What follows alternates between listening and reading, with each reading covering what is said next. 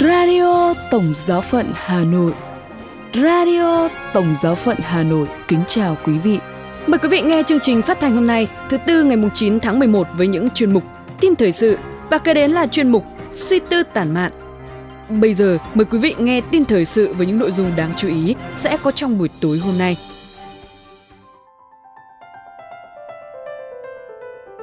Công bố Ngày Phụ nữ lần hạt mân côi trên toàn thế giới. Đức Thánh Cha cầu nguyện cho nạn nhân vụ máy bay rơi. Đức Quốc vụ Khanh Tòa Thánh phát biểu tại COP27. Và Hội đồng Giám mục Mexico bảo vệ tượng ảnh Kitô giáo ở nơi công cộng. Sau đây là phần tin chi tiết. Công bố Ngày Phụ nữ lần hạt mân côi trên toàn thế giới. Một sáng kiến bắt nguồn từ Colombia, tổ chức cho phụ nữ lần hạt mân côi đã nhận được sự hưởng ứng từ khắp nơi trên thế giới thông qua mạng xã hội Instagram với mục đích tôn vinh Đức Trinh Nữ Maria trong ngày lễ Đức Mẹ Vô Nhiễm Nguyên Tội. Sáng kiến phụ nữ toàn thế giới lần hạt mân côi sẽ được tổ chức lần đầu tiên vào ngày 8 tháng 12. Phụ nữ từ hơn 25 quốc gia trên thế giới đã xác nhận tham gia sáng kiến này. Sáng kiến này sẽ gắn kết những người phụ nữ để bảo vệ những nhà thờ bị những người ủng hộ phá thai ở Mỹ phá hoại, bảo vệ sự sống, tình mẫu tử, gia đình và để tự hào nói với thế giới rằng chúng tôi là con gái của Đức Trinh Nữ Maria và chúng tôi muốn noi gương mẹ. Ban tổ chức cho biết họ tin vào sức mạnh của lời cầu nguyện và đặc biệt là kinh mân côi để thay đổi thế giới. Đây cũng chính là điều mà mẹ đã mời gọi để chống lại sự dữ trên thế giới.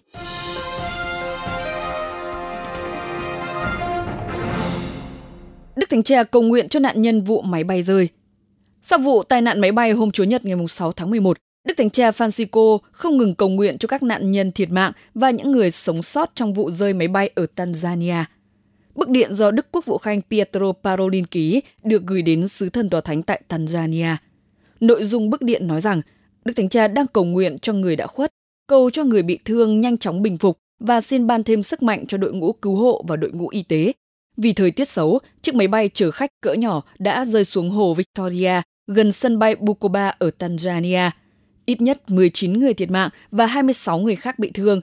Thủ tướng Tanzania Kassim Majaliwa cho biết các cơ quan chức năng đã tiến hành một cuộc điều tra về vụ việc.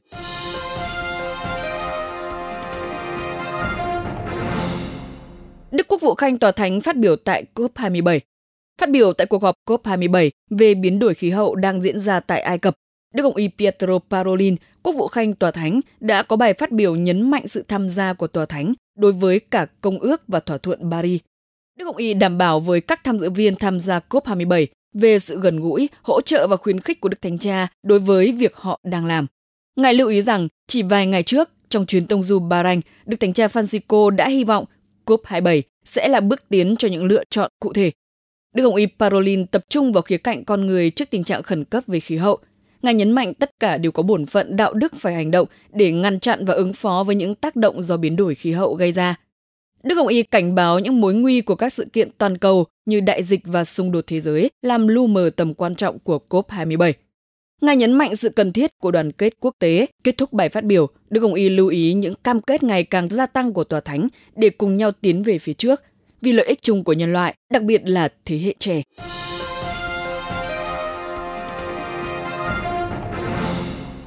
Hội đồng Giám mục Mexico bảo vệ tượng ảnh Kitô giáo ở nơi công cộng.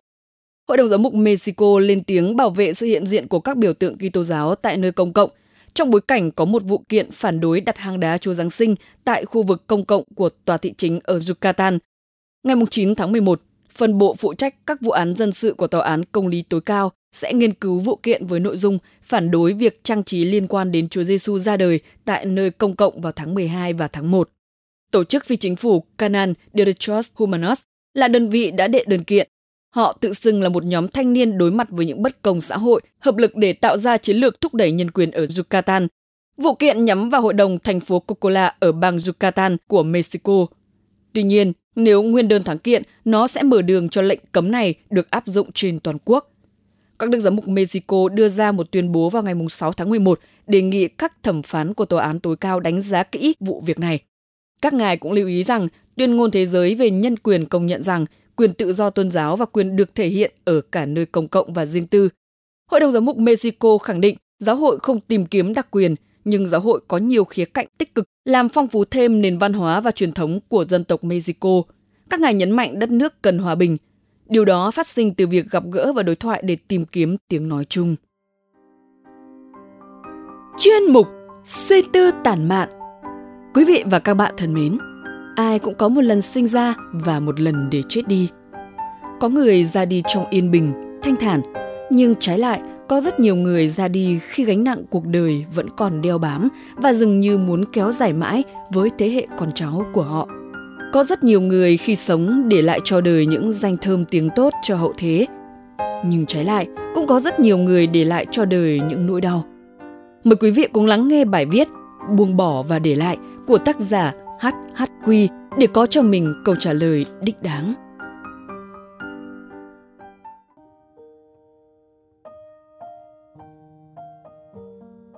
Đường điện Tâm Đồ kéo một đường thẳng kèm theo một tiếng tít thật dài. Ông đã trút hơi thở nặng nhọc cuối cùng của kiếp người và trở về với nguồn cội, kết thúc hành trình dương thế đầy gian lao vất vả. Đôi bàn tay của ông đặt trên người, bỗng buông thõng xuống giường. Hình ảnh ấy khiến tôi xúc động, không kìm được nước mắt. Theo cái nhìn của người đời, ông khổ quá. Người vợ bị bệnh thần kinh mất đi, để lại trên vai gầy của ông 3 người con tâm lý bất ổn, hay đánh lộn và đi lang thang, 2 người tâm thần phân liệt và 1 người động kinh. Có nhiều người khuyên ông nên đi tìm thầy bói để tìm nguyên nhân tại sao người vợ và những đứa con đang khỏe mạnh của ông đột nhiên lại bị bệnh ấy. Nhưng ông làm thinh. Cả cuộc đời ông âm thầm, vất vả nuôi nấng và chăm sóc những người con ấy mà không một lời kêu than hay oán trách. Và hôm nay, đôi bàn tay đã hết lực sống, buông xuống. Từ nay, cái khổ không thể làm gì được ông nữa. Ông đã được giải thoát, hay ông đã buông bỏ tất cả. Ông lặng lẽ ra đi và để lại những bộn bề lo lắng cho tương lai trên vai người con lành lặn về tinh thần còn lại. Cuộc đời và sự ra đi của ông vào những ngày giáp tháng các linh hồn để lại trong tôi những suy tư về sự buông bỏ và để lại trong đời.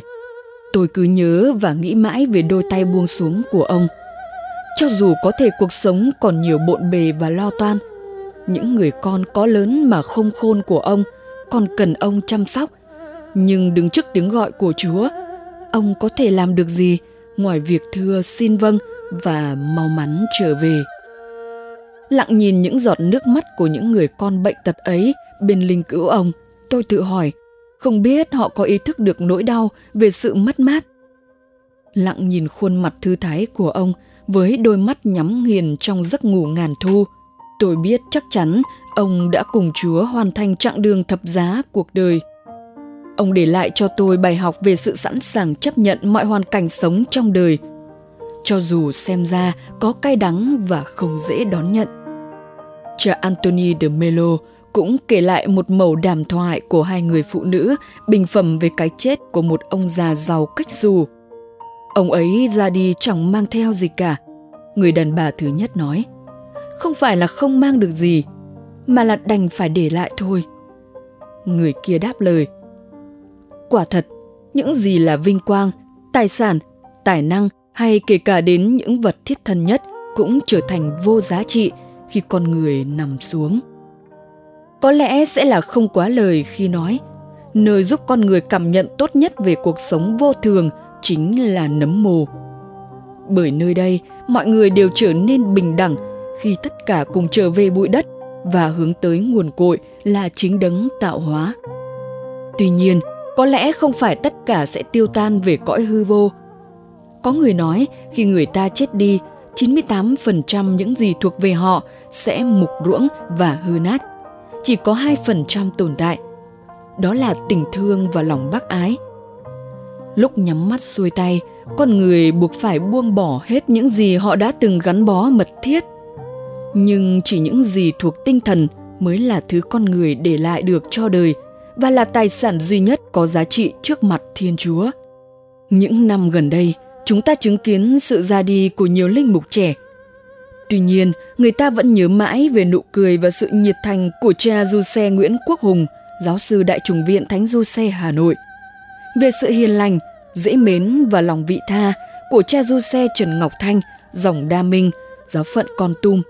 và về sức sống, niềm hăng say phục vụ cùng tinh thần lửa của cha du xe Lê Danh Tường, trưởng ban truyền thông Tổng Giáo phận Hà Nội.